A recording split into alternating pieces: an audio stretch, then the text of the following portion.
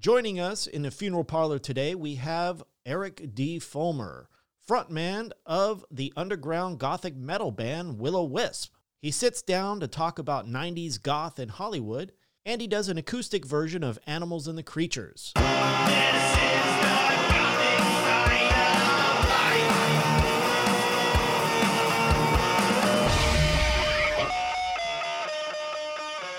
Greetings, future corpses, and welcome to the Gothic side of life, the one day of the week where I actually care about my appearance. Oh wait, you're goth. You're supposed to care every day. Psh, fuck that. Anyway, I'm your funeral guide, Glenn Lee Allen Davis. Now today I had a chance to sit down with frontman Erik Fullmer of Willow Wisp.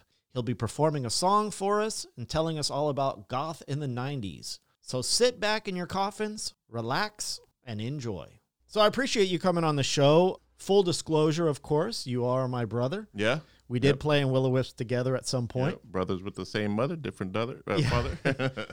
One of the things I want to talk about is, obviously, it's fair to say we both grew up trailer park trash. Is that fair to say? Yeah. And proud.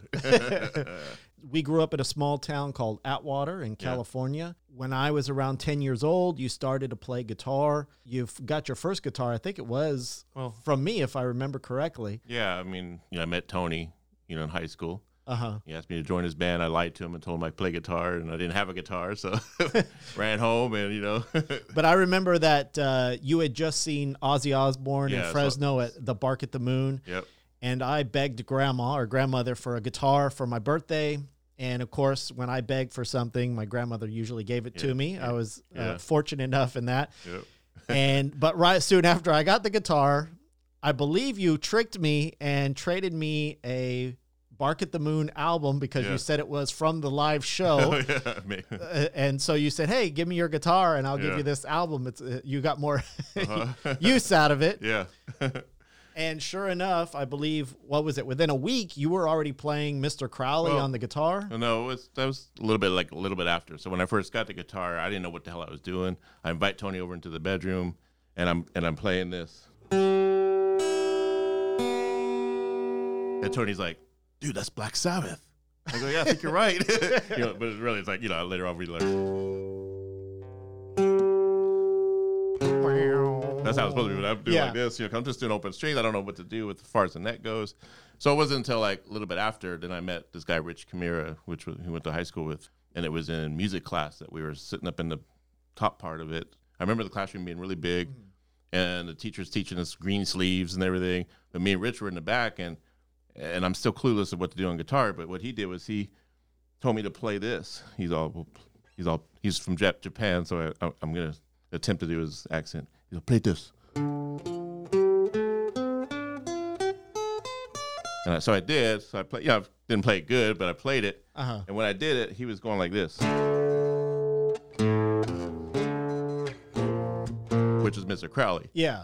So, and he told me to play that over while he was doing that, and I'm thinking, and I just had an epiphany. I was like, "Whoa, that sounds like music." Yeah. So that's how you do it. And then he went on to tell me that's a pentatonic scale, and that's how you play. If you're going to play a D minor chord, you're going to play it in that position, and that's how I kind of learned. I never took guitar lessons because grandma couldn't afford guitar lessons for me. So Jimmy Tucker, our first bass player, best friend and everything. He would go take guitar lessons. He would take bass lessons from Atwater Music, and he would come home and show me his lessons. so I was piggybacking off his lesson. So it was kind of secondhand lessons. it was the early on Napster for guitar lessons. Yeah, right. Download it. Pirating lessons. Yeah. That were the early stages. But, when you obviously growing up in a small town like that, you guys were always on the weird side, following Black Sabbath. You got to remember our heroes. More theatrical bands like Kiss and things like that. It was Wasp and Twisted Sister and Motley Crue. That was what made us we wanted to look like that. I remember when you were taking our first band shot. Yeah. And we had the skull. You were called Black Mass. Black Mass. We got the dry ice. So we're trying to do everything like Blackie Lawless, and then we're doing it. Because you were 15 and I was 10 years old at the time. So one thing I want to talk about, I think everybody out there kind of struggles with, is identity crisis coming from a small town. Obviously, glam was really big at that time, but you guys were kind of taking it a step further by being more theatrical makeup, getting dressed up. Now, how did that affect you guys as far as like being around, Well, we'd go to school. Like Tony would go to school with his sweats on, with chains and makeup, and then I'd follow him. I'd copy everything he did. So, I'd wear makeup to school, and we'd sit in class, and the teacher, we had this one teacher was really cool. She would always just like, oh, you guys look good today. But all the other people were like just totally making fun of us. And a couple of rednecks would try to beat us up after school. Like, they followed us on we were on our bike. I was on my bike, and Tony was walking, and these guys jumped out of their truck and started a fight with us. And that was in Atwater. I remember that guy. I can't remember his name, but I could still see his face. He was such a freaking asshole, man. I mean, he was like the bully of all bullies, and he scuffed us up pretty bad. But we still did what we did. And then you got to remember too, Sweet Poison was the band of high school. In other words, we'd go see their shows at Winton Hall, and that's what also inspired us to really kind of do what we were doing, because like no other band was doing what Sweet Poison was doing at the time. They were like I still call them. They were our local Motley Crue. In other words, that's what I was going to say. They were kind of like Motley Crue. Yeah, the best reference. When I went to go see Ozzy for the first concert, which was my first concert, I went to Ozzy just because Motley Crue was supposed to play on that tour. Me and Mike Healy, we bought tickets to go see Motley Crue, Shout at the Devil. Yeah. But then Motley Crue canceled. And is that what happened? Yeah, and then what happened was they put Slade on. And then we didn't even get to see Slade. We saw some band called Rough Cut, which later on went to be bigger, But we thought they were Slade at the time. And that's how that happened. That's the reason why we even bought Ozzy tickets was for Motley Crue, because that was the band right there. Yeah. So obviously, because I remember you even stealing grandma's clothes her pantyhose to have different looks and things like that. Yeah. And that's kind of one of my biggest things with today's like goth scene and the people in the now is they seem to think that you need to be some kind of fashion designer in order to be gothic. Yeah. But it's like when we were young, they didn't have any special clothes or anything like that. You kind of just had to make it yourself. It just seemed like, I don't know, it seemed like to me like, and this was later on, we're talking like when Hot Topic came into the picture, like just that it made goth like fashionable in a sense where it's like we were already doing it. Yeah. Like we're doing it started to go downhill from there. Our look was like, we were basing our look off, like, and okay, the funny thing too is like later on when I get into goth music, I didn't know nothing about goth when I was in high school. Like, even though like bands like, you find out later on that bands like Christian Death, and it was around in '83. That first album came out in '83. Well, '83, I was listening to Hall & Oates and Journey. Yeah. And I'm thinking, how the hell did I miss this? Because they weren't in our record store, not in some little shithole. Not in LA. So and I kick myself sometimes for not being able to discover that music earlier, But clearly you had already established yourself as somebody who wanted to be different, who wanted to stand out from just the normal people in a small, shitty town. When me and Tony first thought of the band, we said, okay, we want to have cool music, because we were tired of seeing bands that had a cool look but shitty music. And then if they had really good music, they looked like crap. Yeah. So we wanted to be a band that looked really cool and had intricate, progressive style of music, and try to mix all kinds of styles all and different everything styles, like that. because we all had different, styles. And so let's fast forward here for a bit. Obviously, you go through many changes in Atwater, you and Tony, and then you get the notion when you're a little bit older to say, okay, we need to get out of this shithole. Yeah. Let's go to Hollywood. Go to Hollywood. And that was around what year was that? So first time we went was '89. Okay. And we had about a couple $100 on us. We packed up the car. We were living at Aaron's house at the time, Aaron, our guitar player at the time. I think George Kaler was with us at that time, the Crazy George. Yeah, I remember him. Yeah, he's a character, man. Got some stories about him. Yeah. But anyway, so we get there, and we're just like, wow, it's Hollywood. We're going in all the record stores. Tony's blowing all of his money on freaking shirts and CDs. I'm blowing some money. Next thing you know, and then we... and you guys are supposed to be living there, right? Yeah, right. Like it's like vacation. Yes. Well, what happened, we go there, and someone tells us to get on welfare, get on general relief, and so we did, and we got the food stamps. And then there's this place called the Hollywood Billiards, which is a legendary rehearsal place for all the bands. So we find that place, and it's in the shithole part of Hollywood, Western and Hollywood Boulevard. I guess Concrete Blonde had practiced there, Pretty Boy Floyd, all these bands. We get there, and there's like all crackheads and stuff walking around, right? We put our equipment in there. So the manager, she was really cool. We didn't have any money, so she let us pay rent with food stamps. Cool. And that's what we did. And so we spent a few nights there, and then, okay, so here's the thing. George Kaler... Before we went there, we did a goodbye show. We played it at the Merced Alano Club, and it was like our goodbye to Atwater. Our last show. We're the fuck out of here. Yeah, and we were we had just gotten heavily into The Cure at that time. George Kaler was really into it because he listened to Disintegration over and over and over, and it got me into it and everything. He broke up with some chick or whatever, and that's how I discovered The Cure was through him. Right, and so George Kaler got on this kick where he wanted to be Robert Smith. He did his hair like him, and he's like it's jock dude. It just turned into Robert Smith right? Overnight. Yeah, he looked like Tom Cruise, but then he turned into. I mean, at least he had the balls to do it. A lot of people think that and he just couldn't sing, even though Robert Smith wasn't a great singer, but he just couldn't sing. But we still let him do a song with us on that show. We played I forgot what Cure song we did, but it was I think we did Boys Don't Cry, and we George sing it with us. Very easy song. Yeah, right. So. And he's up there, he's doing his goth thing, looking all this and that. So I guess, and fast forward, we moved to Hollywood. We're into billiards, and me and Tony were talking about getting a new lead singer. We said, what are we going to do about a lead singer? Because I wasn't going to be the lead singer. Tony wanted to be the lead singer, even though we were singing already. And then George, I think he heard us say, because I think George had it in his mind that he was going to be our singer. Oh, okay. Because he played with us, right? Delusions of grandeur. Yeah. So that the next day he wakes up and he says, I got to go back in Atwater. My mom's sick, blah, blah, blah. You guys have to go with me. So, but we'll be back, so we pack up, but we still leave our equipment there, come back to Atwater, and we stay for and then all of a sudden we get here, and then George disappears. We don't know where he's at. So then Grandma gives us that van. Okay. And that's when we went back. And when we went back just in time. We pulled up to the billiards, and we're talking about 3 or 4 months later, right? We pulled up to the billiards, and that chick already had our equipment out on the sidewalk. Like she was going to pocket off and everything because we weren't there to pay rent. Yeah. We showed up just in time. We're like, what the hell? Like, oh, man. Yeah. I'm surprised she didn't just keep it and steal it. She had Tony's drum set, like the big Randall app that we had forever. That Tony still has that thing. So at what point when you get to Hollywood, was it the first time or the second time, do you feel like, okay, I'm in the right place, these people are freaks, you find the new scene? At what point do you find the Gothic scene, and do you go, okay. That's kind of an evolution type of thing? So after we go back the second time, we're away from the billiards, and we just continue to live in our car at some point, right? Yeah. On Western and just taking bird baths. We were homeless, because we were the kind of band, like, most bands you go to Hollywood, it's like, you're going to live with some rich girls and they're going to pay for everything. But we were just too shy. We just weren't into that. So we just stayed in our car. And if we met girls, they would just come and hang out with us at the car, but they would stay like 10 feet away. Yeah. Because it smelled really bad. So then what happened was one night we were going to the Sunset Strip to promote. We were all glammed out, and this was before we did the black lipstick and the Gothic look or whatever. Aaron's with us, and these guys jump out of their truck on Hollywood Boulevard because they called us faggots or whatever. Yeah. Tony, he can't, he can't stand it. so he says something back. They pull around and they jump out, and it's just a big old street brawl, like, and they're just kicking the shit out of Aaron's ribs and stuff. And oh man, yeah, and then someone yelled cops, so they all took off and everything. So then we get back to the car, and Aaron's was really like in bad shape, so he calls his mom, and so he went home after that time. So then it was about a month and a half of just me and Tony in the car. Just wondering what we're going to do about a bass player, what are we going to do about this or that. So one night we go to the Sunset Strip. It's just me and him, and we're parked at that across the street from the Whiskey. It's whatever that place was called, a gift shop or whatever. Yeah.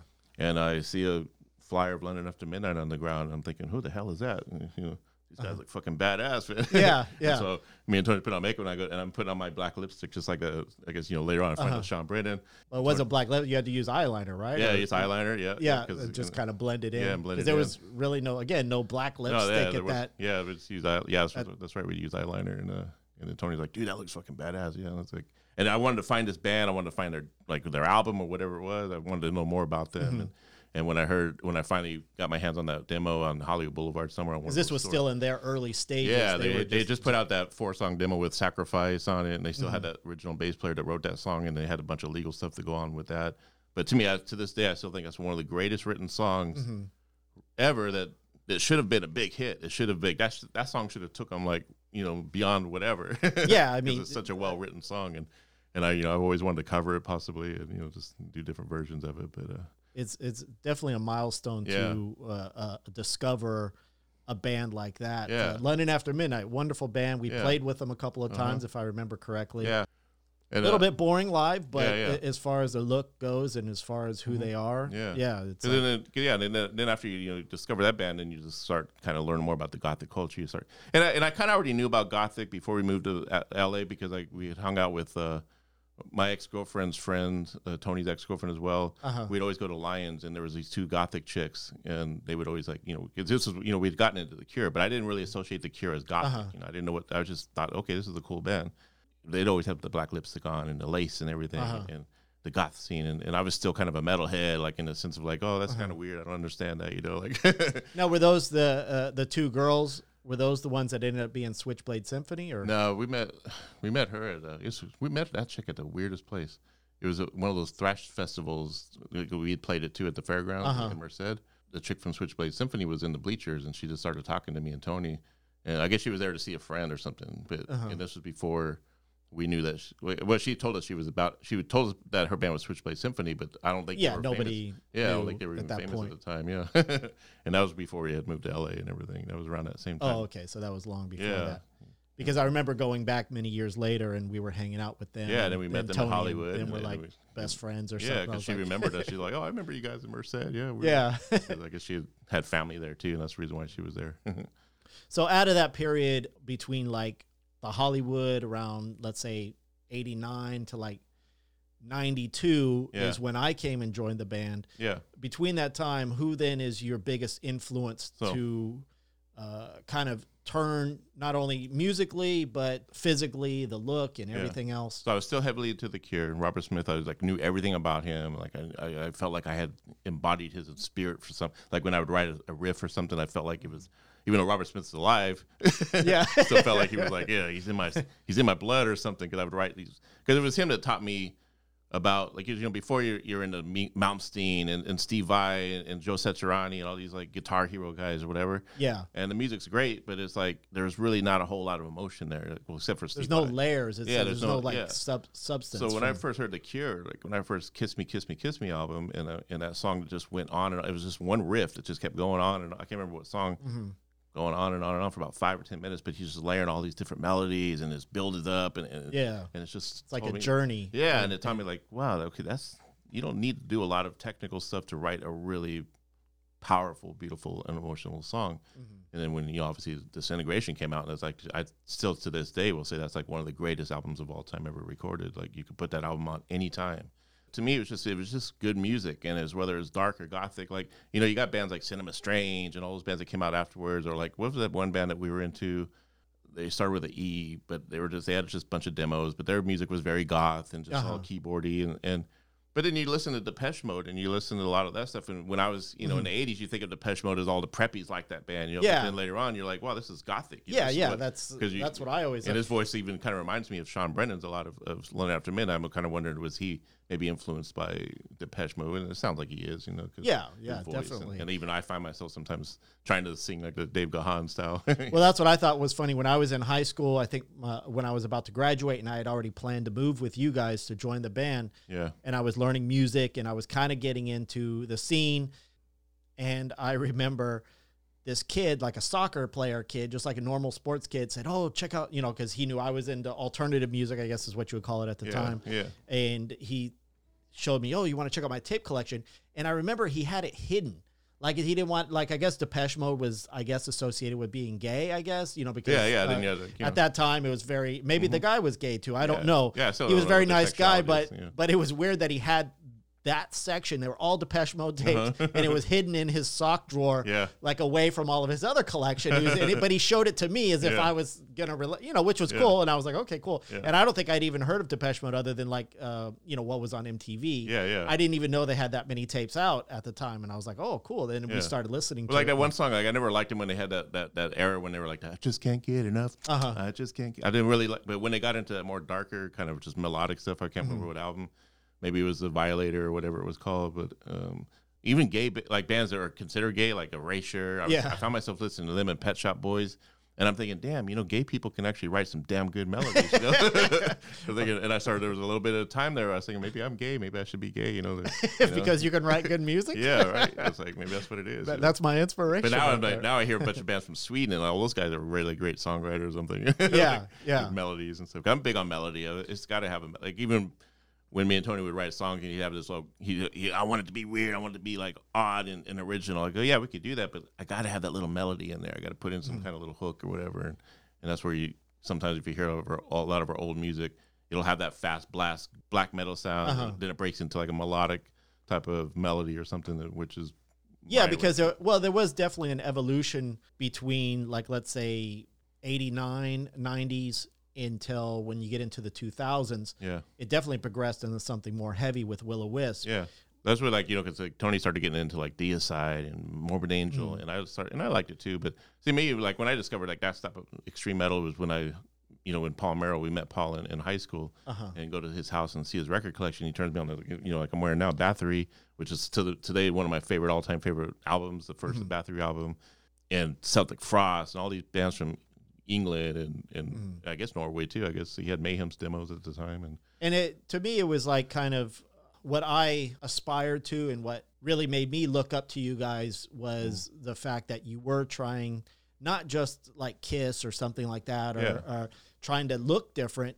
You guys were always trying to incorporate different music, whether it was black metal style or Gothic or country. Yeah. When I first, let's go into then 1992, I come into the band and I start playing bass for you guys because I somehow coaxed you into, come on, Glenn. You get a lot of girls. And coaxed me. I was like, shit, it's free rent, and I could be in Hollywood. We need a bass player. Because we were going through like bass players like crazy.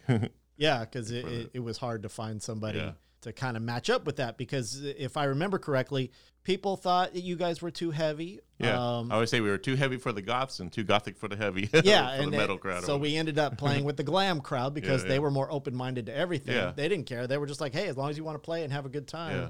Well, because I looked at it like this, I said, you know what? Let's just play with whoever. We'll play last if we have to play last, and there's going to be 3 people in the audience, but we'll play to those 3 people. Will perform the same way we would perform if we were playing to 100 people or 500 people. Because if you impress 3 people, I guarantee 2 of those people are going to tell their friends, and they're going to bring 6 next time, and then the 6 are going to turn into 20. And then it's just building an army. You know? Some people get discouraged and like, I don't want to play, or like they are boring on stage. It's like, no, you got to put on that show, man. You got to. You got to pretend you're singing in your mirror, you know. But you got to put in the effort, to make it work. Even if there's one person there, because that's who you're playing to, that one person. Because I remember when I joined and I started playing with you guys, we didn't really could afford a practice space, so we would practice in the apartment. Tony would play drums on books, and then we would play without the amps because we couldn't, were you with us when we were practicing at the same apartments on Yucca and? But when the manager let us practice in that little storage area? Underneath inside the basement, that was really cool. Like, didn't we set off, like we took a photo shoot, we set off fireworks and almost set the whole place on fire. Yeah. I remember that. And that was the time, and I still remember this, that's when I discovered, like you were talking about, like other bands I got influenced by in the 90s or 92 or whatever, maybe it was whatever year that you came. Yeah. But it might have been before that, is when London Suede came out. When I saw that, the Animal Nitrate video, and that singer, just the way he sang and his energy and stuff, and like, I wanted to be that guy, So we're at rehearsal, and I wasn't even singing at the time, but I was singing some songs, but I just wasn't singing well. Yeah. But I tried to sing like him, and it just like this power came over me. Like I was like, holy cow! Even though I probably didn't sound as good as him, but that's where I was going with my voice. Yeah, you found your kind of voice and found your way. I think this is where I'm going to go with my voice. And that's one thing that for me, I always knew, being your little brother, I always knew that you were a good guitar player. And I always looked up to you, and I always thought, oh, man, he's so good. But there was this time when we were going to record our first demo. I just moved there, and we recorded with a friend of mine, Richard. He had an 8-track recorder, and he came to Hollywood with us, and he started playing music, or he started recording our album. He did the drums, but then he had to go back to Pismo Beach, where I lived, and you and I had to drive back there, and we had to basically live in the car for a week while we recorded the guitars and the bass. One of my favorite solos from you was on The Morning. Still to this day, it gives me chills, but I remember what really got me is that Richard had a wah pedal there, and you had never used a wah before, and you're like, okay, you know what, let me try doing the solo with the wall. I'll see what happens. Yeah. And it just blew me away sitting there watching you record it. Let's listen to a little bit of that.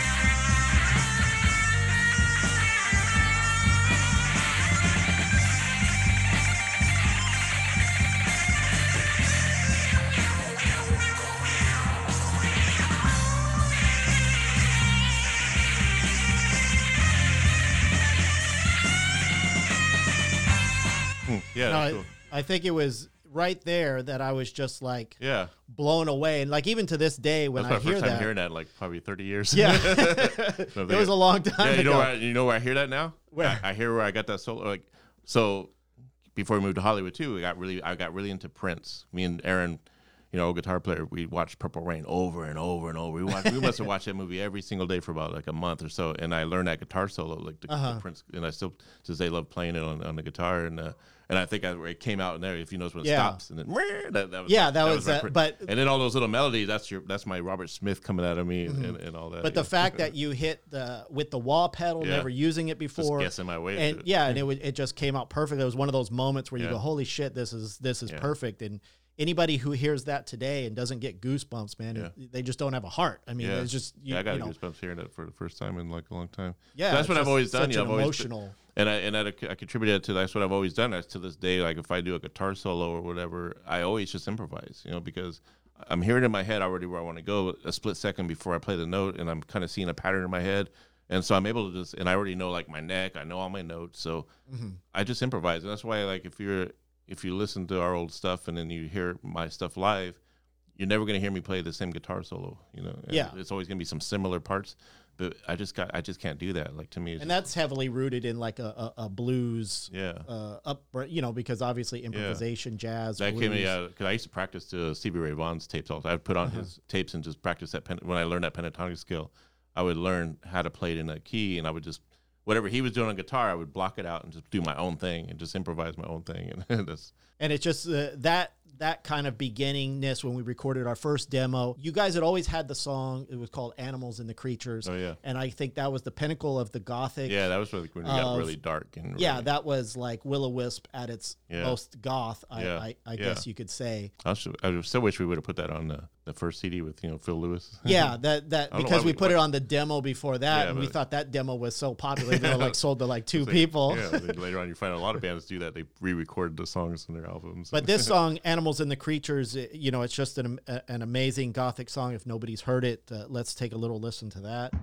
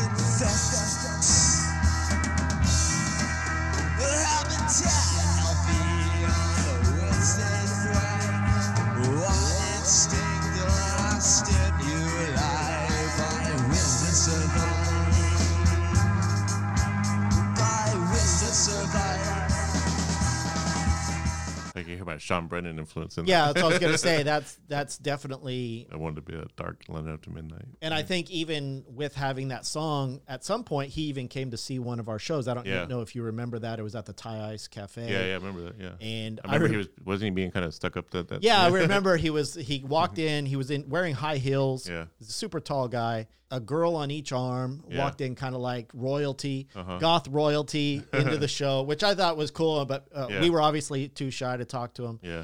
And I went up to him and I said, "Oh, how'd you like the show?"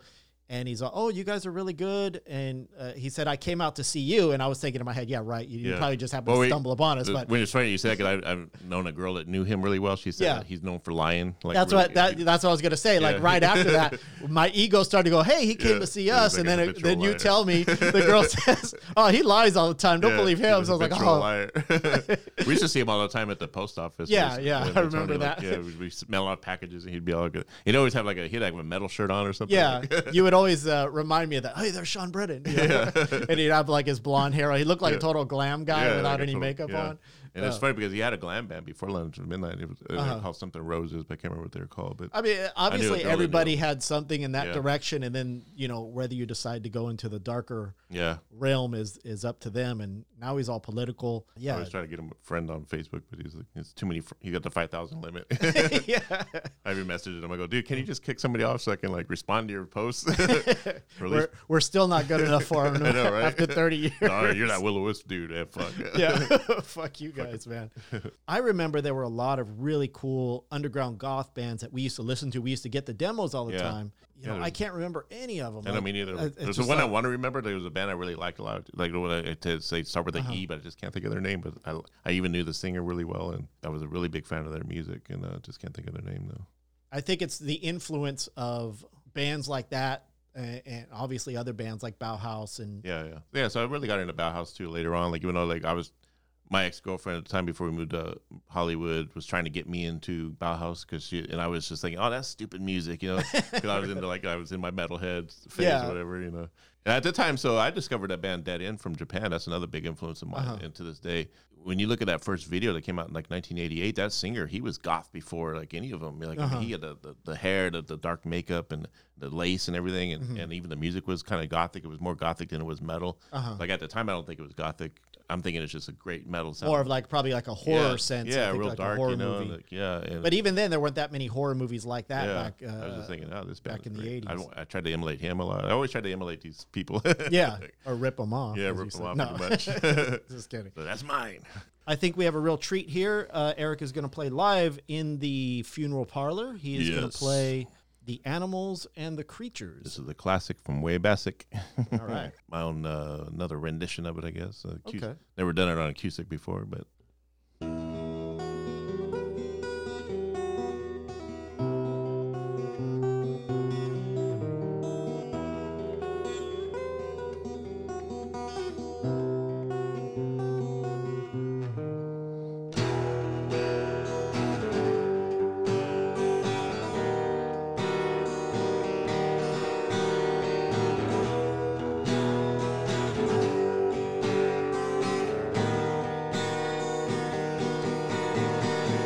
Tropical surrounding, what the animals and creatures infest.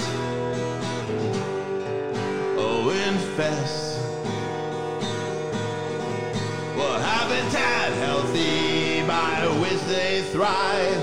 A one instinct, a stimuli by which to survive.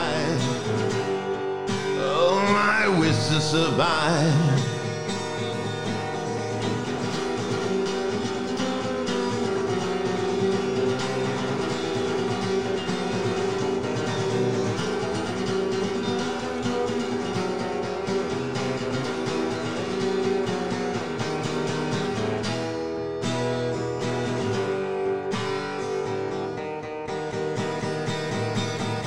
Nourished by symbols of morning carcass and a hopeless portrayal of a ravished struggle, ravished struggle.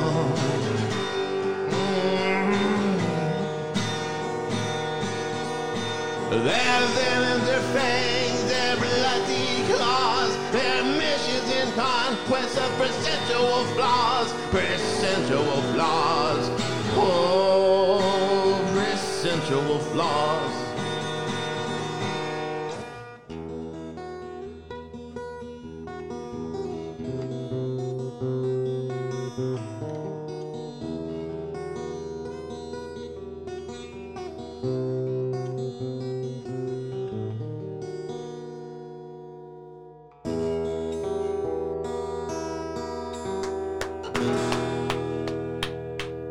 I just made that up on the spot.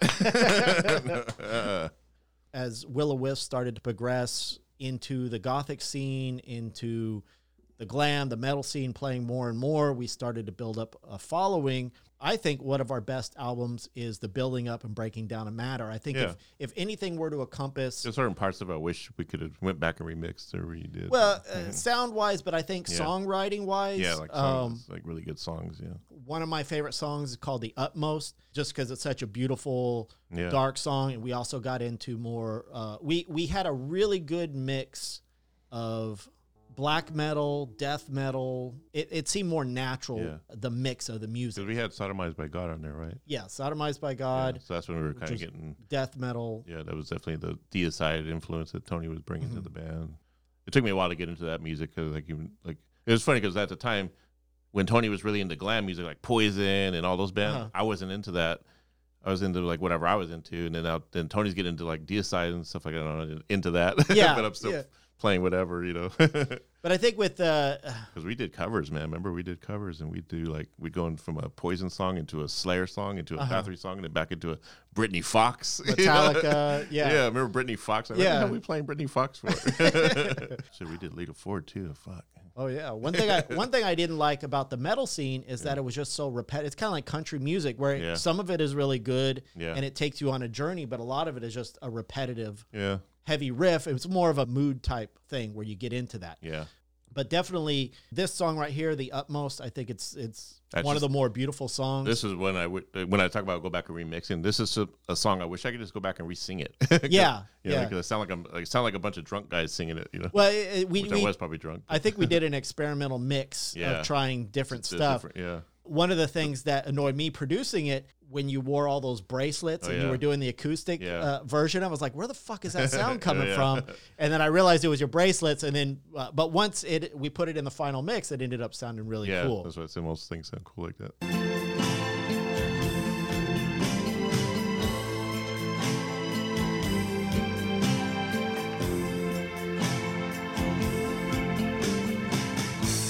As each day culminates, and I think of dying, immersed in sorrow and in passing the beauty of life, I will miss. Never again to exist, and for tomorrow.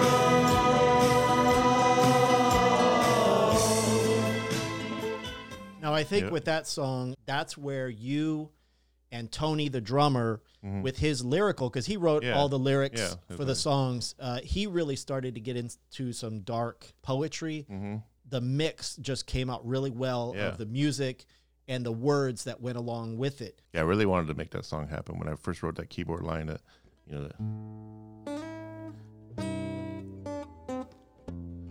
on the guitar, but and it's like this song has to come alive, you know, and it did. I just wish I could have sang it better. You know, but, you work with what you got. I think I sang it good, which is what happened. I think when those other voices are on there, there's one voice that's actually sounding like it's sounding good, but we just made a bad judgment call of keeping all those voices in it. Like, and then again, I was high and drunk at the time. You're also at the same time developing this very eclectic stage show. Yeah. Where you personally start doing strange stuff on stage before a lot of people were doing it, other than like maybe, you know, Alice Cooper and things like that, where you would shave your chest on stage. The chest cutting thing did start before that album. So it just, because I remember the first time we ever did it was when we played one of our very first gigs at the Red Light District. It was a night where they had a bunch of different bands in one night, and each band only had 15 minutes to go to play, to do their set. And at that time, it was just me and Tony. It was a two-man band. And Tony had his garbage can thing he was already doing. And then I was like, well, I needed something, an antic. And I had just watched The Wall, you know, Pink Floyd, The Wall. And I was really inspired by the scene where he cut his boobs off. And I was like, you know what, that'd be kind of cool to do that on stage, just kind of pay tribute to that scene, because it really had an effect on me. And so I did the shaving cream, and I can still see it in my head. I'm just thrashing around and I'm cutting myself, you know, and I'm trying to make it look like I'm cutting my boob off. Yeah, you know, like, but you really didn't want to cut the nipple off. Yeah, I didn't really want it, but I just wanted to emulate that thing. And then after the whole show's done and everyone's like, you know, it was maybe, I forgot how many people in the crowd, maybe it was been 20 people. It was definitely a pretty good night, I remember that night, because it was all different bands. But Tony's like, dude, you got to do that every time, man. Yeah. That was cool, man. They're like, oh, shit. Because I didn't even tell Tony I was going to be doing that. He didn't know I was going to be doing it. I go, yeah, I'm going to be doing something on stage. I'm not going to tell you about it, you know. And that's what I did. And then he, like, tripped out when he saw it. So that's how it became like a thing. And then then later on we did the octopus. I was gonna say one of the cool things is you were always coming up with these cool ideas. You grabbed an octopus, a dead octopus, obviously, from the supermarket, and tied it onto a cross. Yeah, you would tie it onto a cross and basically crucify an octopus. Yeah. And I think one of the best parts is you actually made one of our fans kiss it for a free T-shirt. Yeah. Right? Yeah. At the Coconut Teaser. Yeah. I remember that very, very vividly. I remember we had one fan that, because she kept it in her freezer the whole time, so we called her Squid Girl. Oh, that was cool. Yeah. And then we used to, back as a promotion, we used to take a squid and put it in a jar and send it to radio stations and record companies to try to get them to listen to our demo. Yeah. And they would basically get this jar with a deteriorated squid inside of it. I have a Facebook friend who, like, years later, like, she remembered me, and she's like, she worked at Rock City News, and she's like, I was the one that got that octopus in the jar from you guys. And so I remember our whole office was tripping out. I wonder if people actually opened it and probably was like, holy shit, it smells. But then there was something really cool. But that's all Tony. Tony always thought of that. He's like, we got to think of something when we send packages away. We got to be outrageous as crazy. You're just going to get us, like, not signed. Yeah, you're just going to piss people off. Some executive to get shit all over them. Yeah. A razor blade to cut their hand and stuff.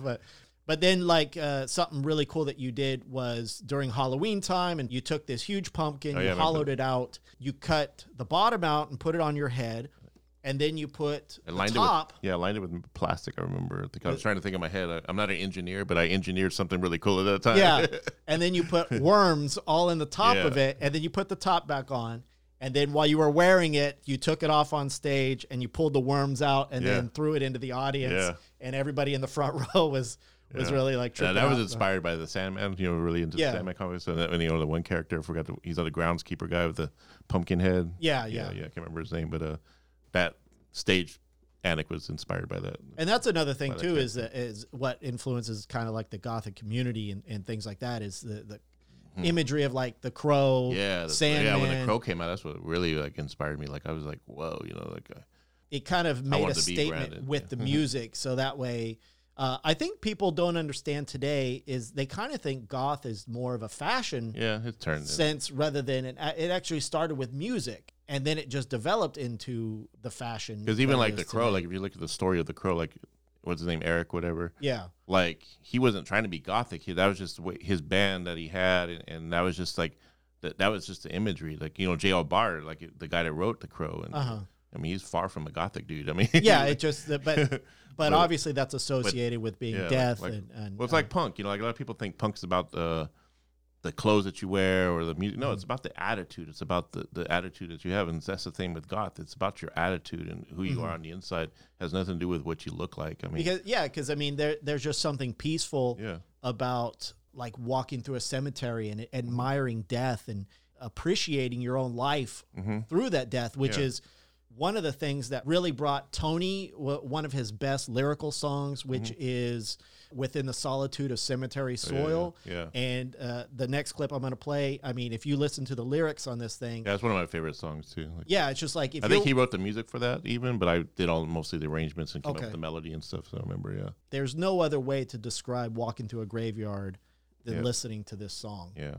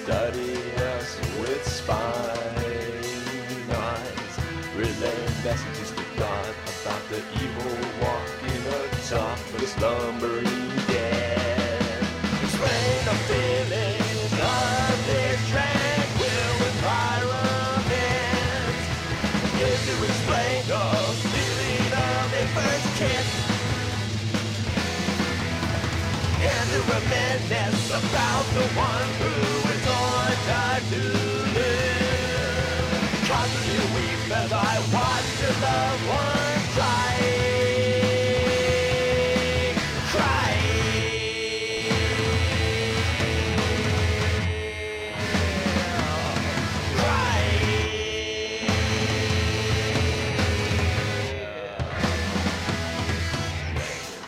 Yeah. So even like right there, I want to sing along with that, but I didn't want to ruin it. No, I think about that song right there, and I still contribute to this day, is that's the song that really made me want to be the vocalist. That was where I found my voice, to be like the kind of vocalist I wanted to be, like, you know, and have us. Because even though a lot of people would compare, like, oh, you sound like Peter Murphy. It's like, well, yeah, but I love Peter Murphy, and of course it's going to come out of there. But to be able to like get that in the studio and like. Yeah, you know. and I think at that point it's even starting to progress into a heavier sound. Yeah. And that's like a perfect mix of slow goth with kind of like the heavy. That was a perfect mold of both of those genres. Yeah. As opposed to just doing one and then doing the other. Yeah, because when Tony first brought the music to practice, he brought the main riffs, whatever. It was just naked sounding. It was just that A minor that. You know, and then I put that little melody on it, you know, and then be able to put that vocal melody on it. That's what made it, you know. Yeah, that's part of being in a band, is that there's just because one guy writes the music. I think honestly, like all the stuff that you would contribute. If I came up with a riff and then you'd come up with a cool keyboard line, you're part of that song. Yeah, you know it's the collaboration that makes it work together to hit that ultimate. That's why I always try to give everyone credit, songwriting credit. Like definitely, I mean, because again, Tony's lyrical genius on that is definitely, to me, like definitely a great poet, a great writer, but some of his stuff can be very eclectic to where it's so out there that you don't understand it. I still appreciate it and I like it, but when you hone it in to where it's something like this, and you know, when you hear the statues with marble eyes, you can't help but think of like Interview with a Vampire, that scene when he's, you know, like that song would have made a badass video. Yeah, I mean, just waking up for the first time being a vampire in the graveyard. To me, it was amazing being a part of that and watching you guys especially write that music and being able to produce it and being able to bring it to fruition. Did you play bass on that song or no? Yeah. That's right, yeah. I don't remember if we've ever played it live. I don't think we ever did either. I don't remember. We should have. Yeah, but I think it was one of those songs that was just kind of weird to pull off live. So that being said, I mean, you're a great guitar player. You have a musical sense about you, but you were kind of forced willingly into being the front person and singing because you couldn't see anybody else in the vision of what you and Tony wanted.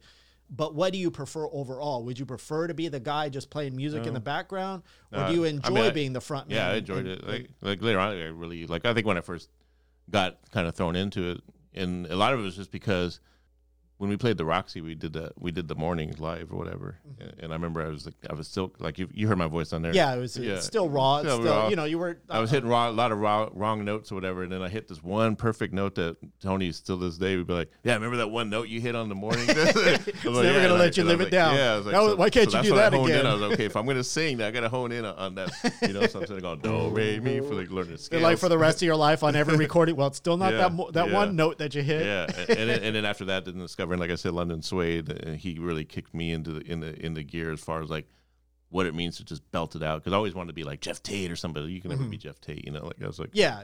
And I always had my favorite singers, but I could never see myself singing as. Well, you got to find your own voice. Yeah, you find your own voice, and then that's what every musical scene is about. Yeah. Whether it's goth, punk, metal, is finding your own voice within yourself to bring out those influences and create magic or music magic, and especially live, because what happened too later on. You know, a lot of times, obviously, a lot of people that know me know I had a really bad addiction to alcohol and stuff like that. And a lot of times I'd be drunk on stage and my guitar cord would pop out and I'd just throw my guitar. And that's why, later on after you'd left the band and everything, we'd gotten Ibex in the band. And I even wanted another guitar player. We got Andrix in the band because I said, I just live, I'll play guitar on the studio, do whatever, a rehearsal, but live, I just want to sing, Yeah. What did you drink because you needed an escape to play live because of a nervousness of being in front of people? Or was that just an excuse? Because there were times where you said, I need a few drinks in order to go on stage. I started drinking by myself and writing songs when I met Lonnie and we were working at that Chimney Sweet place. And he introduced me to the 40 ounce. And then after that is when, the great 40. Yeah, the 40 ounce. So And then I'm drinking a 40 by myself, and I'm writing songs like, like the Utmost and things like that, And I got addicted to the creativity. I think, okay, well, if this is what I needed. Because before that, like, I had no problem performing live without drinking. Like, our first concert was in Mark Duran's backyard party. Yeah. I mean, I was nervous as shit. I was shaking. But I still felt like, I was in my head, I'm performing like my heroes, Wasp and Motley Crue, that's back then. But yeah, a lot of the drinking started when I felt like I needed that to and especially as an artist, drawing, I'd draw some pieces. I did some speed every now and then, But it's almost like a crutch that you feel you can't create unless you have something to So what happened was there was a number of years where I would drink a few beers before I go on stage, and maybe even more than a few beers, and got to a point where I'd hear myself back, and Tony and them would always complain, like, you just can't drink before you go on stage. You're, well, yeah, I would tell you that and many you would times. Tell me, and you as well. And then, like, when I stopped doing that, then I felt really better. I felt good, and obviously better because I could perform better without it. Well, let's say now you've been But sober I always use the excuse that I needed the beer to be able to cut myself. Oh, yeah, that's what it was. Yeah, I remember that. Because it thins my blood out. Yeah, so it looks like I'm cutting myself really hard, but I'm really just doing little jabs. And because my... But then I would think because you would do it right before you went on stage, and I'd be thinking, wait a minute, if a beer takes at least, 20 minutes to get through your system at least, to make your blood thin, I was like, that's bullshit. Yeah, as an addict, you do, because especially... when we drink to be social, and so a lot of times you do drink I'm going on stage, I'll have a few and this and that, and you think you're doing fine until you, like I said, until you play it back. Now, do you think Willow Wisp would have gone in a different direction had you not had your drinking not gone out of control, or probably, do you think it still would have ultimately been in this constant fight between everybody? Yeah, because it got to a point where I was just, and at the time I didn't understand why Tony just wanted to just like not play with me anymore. He just basically called me and said, I can't perform it anymore. And they already had a singer set up that they were replacing me with, which I thought I was mad. I was hurt. I was, cried. And it was like, calling Tony. I felt like the stalker would always call him, oh, are you sure you don't want to change your mind? Ex-girlfriend. And at times I'm thinking like, what about the bands that like have, that went through rehab and the band would put their tour on hold and so the guy can get help. And I always think like, why couldn't Tony do that for me? Why couldn't he just help me? Like, get me in the rehab or something. So I had a lot of resentment at that time. And so until I started realizing, you know what, I put myself in that position and I made my own choices, and it's all my fault. I mean, so the good news is how many years have you been sober now? Like 8 years, 8.5, or, December 23rd is my clean days. So of 2011. So yeah. Okay. Over 8 years. So good news, people, don't worry. He's not drunk now. I just sound like it. When you drink as much as I drink, motherfucker, I'm going to kick your ass. Yeah. Because one of the best parts about the drinking was I remember this very vividly, is we had a show on Halloween night. Yeah. And they had overbooked the bands. So we are basically into our second song. We had people waiting for a couple of hours. We were supposed to go on at like 10 o'clock, and we didn't go on until midnight. Yeah. And we end up playing the show in the shithole place in Reseda or wherever the fuck it was. They cut us off after the second song.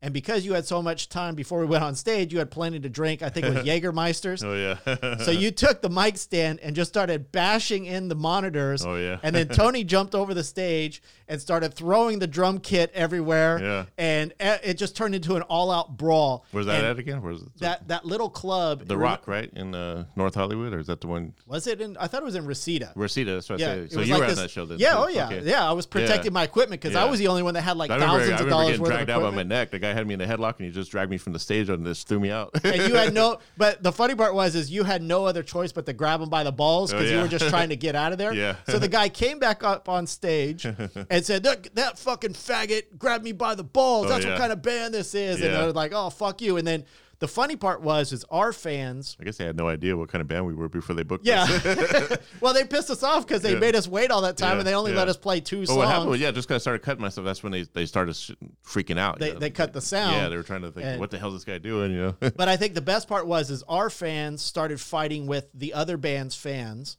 Yeah. And there was an outlet brawl, and then one of the girls and one of our girlfriends started spraying pepper spray. Yeah. And so everybody started choking on pepper spray. Tony's smashing into everything. The bodyguards are like beating the shit out of us, trying to get, and I'm just trying to protect my equipment because I'm like, I got like $2,000 worth of equipment, man. I don't want, I can't afford to have all this stuff destroyed. Yeah, that place was called The Rock. I remember that. Oh, was it? Yeah. But that's what Jägermeister will get you. Yeah. Many shots of Jäger. Yeah. But that was one of our many great nights. Yeah. Like that. But even then, there were things that you were definitely innovative on with, like, we had a song called Fuck Jesus, Fuck God. Yeah. And you decided to take a painting of Jesus, because in LA, there's a lot of Mexican shops that sell these portraits of Jesus. They're really beautiful oil paintings of Jesus. So you took that, put blood packets on the back of it, and then during that song, you would stab out Jesus's eyes, and then blood would just squirt. It's weird how I always come up with how to do all that stuff. I'm thinking like with the worm and the pumpkin head, like. But you can't change the strings on your guitar. I can't change the strings on my guitar. It's weird. But hey, you got, it's a give and take situation. I should make like a how-to book, make stage antics or whatever. But that was like the greatest thing, because while we were yelling "fuck Jesus, fuck God," you were stabbing Jesus's eyes out, and blood was squirting out all over the audience. One night. I think I remember like we were doing it. I think we were doing it during Your Children Shall Take Me as Lord. And I think we did the breakdown, and then we were going to do the Jesus thing anyway, but I think I just somehow in my head tried to get the crowd and say, fuck Jesus, fuck God. Like it wasn't even planned out. I just remember it just kind of happening. And then it just became a thing after that. Yeah. But and it just kind of morphed into that.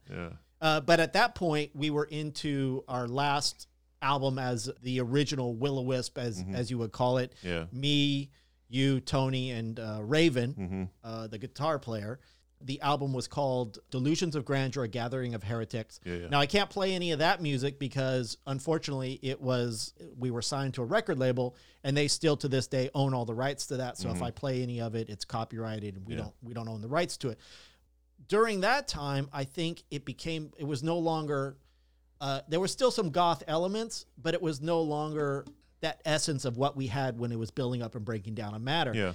There wasn't that slow goth. It was more of either gloom, dreary, or it had to be heavy. Because we were changing. Well, the fact that we were on a black metal label probably didn't help. It kind of influenced our that's how desperate we would take whatever label wants to sign us. I mean, we got paid, they so we can't complain. It could have been a gay erasure type of label, and we would have signed with But the point is that obviously the direction of the band kind of went away from that. If you listen to I haven't heard it in a long time, but I was listening to some of the songs on there, like Bastard, when I gave that riff to Raven to write a song about his dad or something like that. But you listen, it's got some really good Gothic elements to it, Oh, so the Bastard song was actually your music? Yeah. I always thought it was him, because I thought he always boasted that he wrote that song. Yeah, I gave them. Okay. Pretty much let him say, you could have all the. I wrote the main riff, basically, that line or whatever, and then I couldn't find nothing to do with it. It was one of those riffs I had for years. I just couldn't find anything to do with it. And in Raven, we were just jamming one night, and he had some lyrics and he was singing with it. Just kind of worked together. Yeah, I said, you can have this. But I do remember from that album, one of the greatest songs was Another Ice Age. Is that what it was called? So that one, I'm really proud of that song, because I wrote everything on that thing. That's what I was going to say. So the most amazing thing to me on that was that we had space left for one more song. And this was we were already recording. We had 2 weeks of really. We had two, and you wrote basically a 10-minute fucking opus. Within a couple of weeks, had Tony put down the drums separately, but then you did the bass, you did the keyboards, you did the guitars, all the guitars, the melodies, some of the vocals. Well, Tony just did the growly vocals, and I did all the the more Gothic, and which is it was always it's kind of a back and forth of all of our songs. They always did that anyway, but just to me to have that song and the way it is it's more of like an epic journey. To have that put together in such a short amount of time, because I'd never heard you play it before. It wasn't anything that we had practiced. We never practiced or anything. And you just kind of threw that together. And to me, it was very amazing. That's one of my proud songs, because I could hear it and I could think of the Ice Age, especially Tony's lyrics. That's another one of Tony's lyrics where it takes you can actually visualize what you're singing and stuff. We're past this situation. You're in your elder years. What a lot of people probably don't know, who know that you're a great musician, is that you're a great artist too. You do draw a lot. You've always drawn since we were kids. Although lately I haven't drawn in a while, but but still, I mean, you've put out comic books. Yeah. What was the comic book that you put out? Until We Sleep.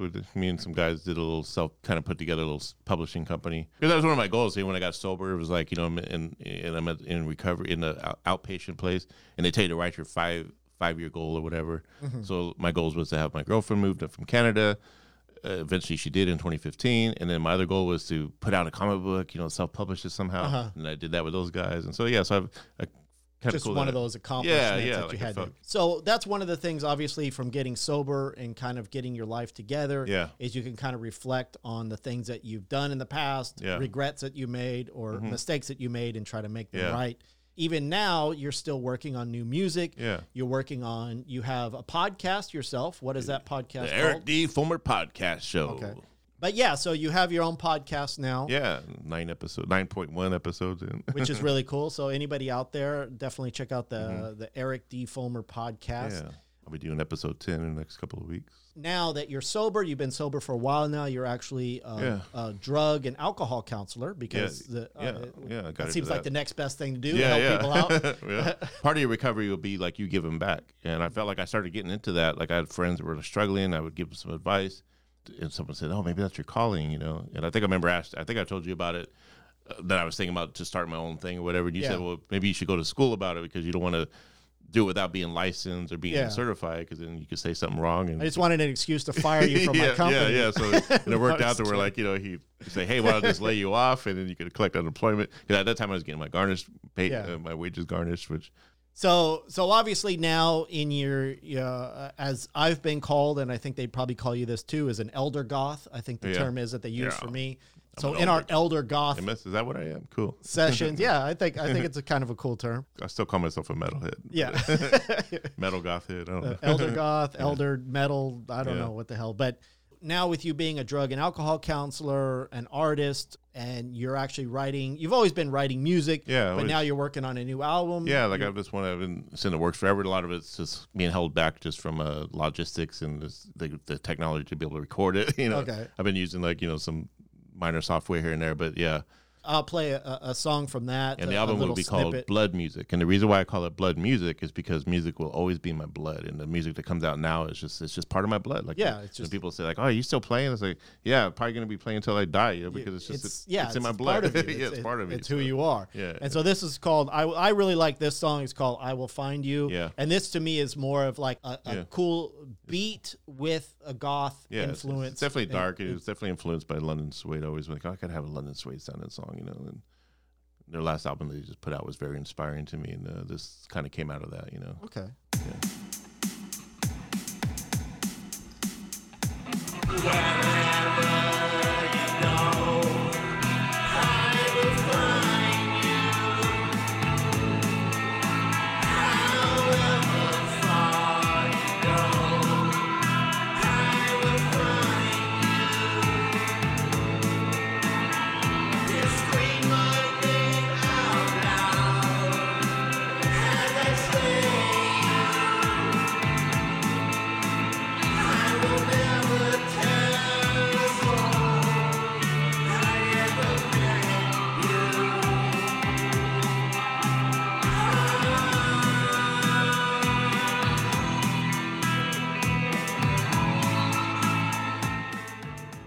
That's definitely got like a really cool. And the lyrics, like I'm not a lyricist. Those words just kind of came to me. I was like, well, this is kind of like about a stalker who's stalking a chick or something, ends up killing her, and like I never met you. And which is weird because it sounds more like a love, it's like a dark love song. It's a dark love song, which is another inspiration of mine is Lizzie Borden. And a lot of his songs a lot of the content is about like like I'll love you to pieces, and even on his last album he just put out like he has songs like Obsession and so that was kind of a little bit inspired in there. Okay, I can hear it. Yeah, it's definitely a cool song. Yeah. And then another one you work on is more of in the spirit, I would say, of Willow Wisp. Yeah, because and I kind of think like this is, you asked me that question earlier, what would Willow Wisp be like if I was sober and I stayed in the band? This is probably, if I had my way, this is the direction we would have been going. And we'd probably be signed to like Relapse Records or somewhere. Yeah, it would be. Because there's a lot of good record labels out right now. Like, I wish they would find the cool bands though, because I don't really hear any cool bands. But I hear a lot of good stuff. But then again, it's hard for me. I think when you get to a certain age, you kind of turn off new music. Well, I was like that for a while until I started. When you go on YouTube and just find something with a cool name and a cool album cover and just click on it. Okay. That's how I've been discovering there's a lot of new music, and that's how Mira occurred. Like she's one of my big influences now. Like I love that the music she does, and she got.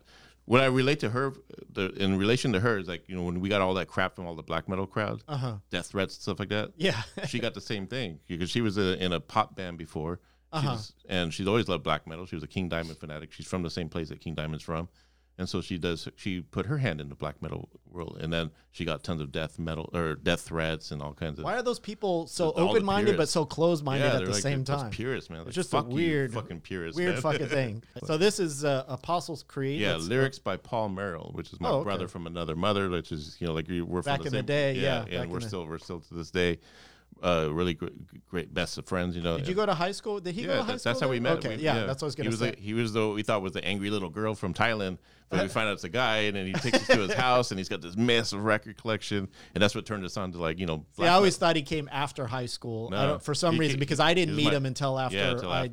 I come back to. It was my senior years when we met him, and he took us to his house, and that's when me and Tony, because the heaviest thing that me and Tony had heard at that time was Slayer, Hell Awaits, and we thought that was evil. Yeah. Then we go meet this little Paul guy, man, and he's playing Celtic Frost and Bathory, and all these bands are just like totally evil as fuck. Just like, holy. And it was just like, holy, that's a whole new door. Next thing you know, we're all trading each other's records, and, you know, like baseball cards and shit. Jude and Paul. All right, so let's hear this.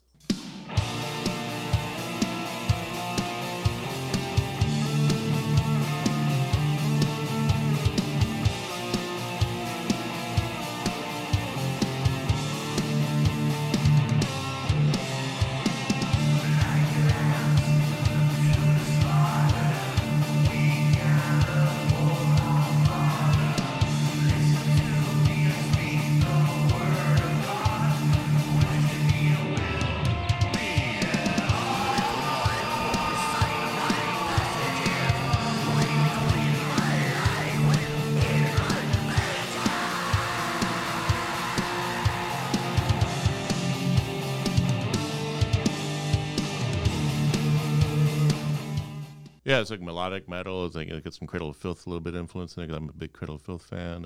You know. Now, in the later years, you started to develop more of like a black metal growling vocal. Whereas Tony had always done the growling vocals. It was hard for me at first because I didn't know like how to do it really well until I started doing it live, and then so I got better at it. But was there a preference, like as far as him versus you, because that now that you could control it, you could kind of control the melody more? I always feel there's two different types of black metal or death metal vocal. There's death metal, there's black metal, and then I guess there's a bunch of different names. You know, they all come with subgenres, whatever. So Tony would always do the really low type, like Cannibal Corpse style, and I can never do that really low stuff for some reason. So I always did the really high stuff, like what you heard in that, which is more like what Danny Filth does. You know, like. And Danny Filth does everything. Like he could do all those different voices, whatever. But I tend to target more into that higher black metal voice. Because my most important voice is my clean voice, you know. And I feel, and I've always felt like, because Tony would be like, no, I want you to be able to sing the low too. That was his excuse for getting that new singer, because he could sing that style or whatever. Yeah. Because he was, quote, tired of singing and playing drums at the same time. Bullshit. He loved playing. He loved the attention, man. Doing it now, you know. But that was like, and I said, like, dude, I mean, I'm doing all these different voices as it is. I don't want to screw up my voice, you know. Like, because it's a strain if you're not not fluent in that type of singing. I take my voice serious. Like, I'm not a black metal singer or a death metal singer who's not gonna. I mean, I got to sing clean vocals, and I'm trying to achieve better vocals as I'm trying to progress. In other words, like, and it took me years to try to sing on key, and now I could sing on key. I got to find another way to progress. But that's actually a good thing to hear, that after all these years, how long has it been? 30, 40 years since you've been doing this, you know, since you started at like 15 years old, that you're still finding a way to progress and be something more and strive towards something. Which to me is amazing. And a lot of it's just to have fun with it, because, like, you know, I'm not looking to be the rock star anymore. Like, you know, like, I think we're all rock stars no matter what. But anybody can be a rock star. You can feel like a rock star, but the tricky part is convincing the rest of the world that you're a rock star. You know? Well, I think when you're younger, you kind of you see everybody else, and you kind of want to be famous. I'm gonna get whatever's in my system out. And then with today's social media and ways of getting stuff out, put it out there, and if people like it, people like it. If they don't, in case anyone was wondering as well too, Erik is also the one that helped me write the music for the intro song to the Gothic Side of Life. Yeah. I bet you forgot about that. Yeah. You must have been drunk, motherfucker. Yeah, I must have been drunk. I don't remember how it goes. I could hear it, but I don't remember how I played it. What? You don't know how it goes, man? I know how it goes, yeah. Yeah. That was very Christian Death inspired too. Yeah, that's that bass line. That's kind of what we were going for with the drum beat and Yeah. stuff like that. So that's the thing about music, man. You just pull from all your influences. It doesn't mean you're copying them or ripping them off. You're just pulling that stuff out, just like and you're making it your own. And 'cause that's all you can do with music. I mean, you could, like I said, you could be crazy and try to get a bunch of weirdness and stuff, but then you're not going to attract any. Like you're not gonna, it's not gonna be catchy. I just gotta have catchy music. You know? Yeah. Whether it's dark or whether it's intricate, I gotta hear something that's catchy. yeah. I want it to stick in my head. I don't want it to like disappear. You know. Well, I definitely encourage anybody listening, if you have a chance to check out his new music, look him up. But what's the best way to get a hold of you? Facebook, man. Facebook. Okay, so just pretty much live on there. Erik Dee Fullmer. Yeah, go to the Erik Dee Fullmer, the official Erik Dee Fullmer podcast show. That's my page. Well, I hope people enjoyed it today, and I think you pretty much said it all. Yeah. Well, definitely it's been a pleasure having you here on the Gothic Side of Life. Email us, let us know what you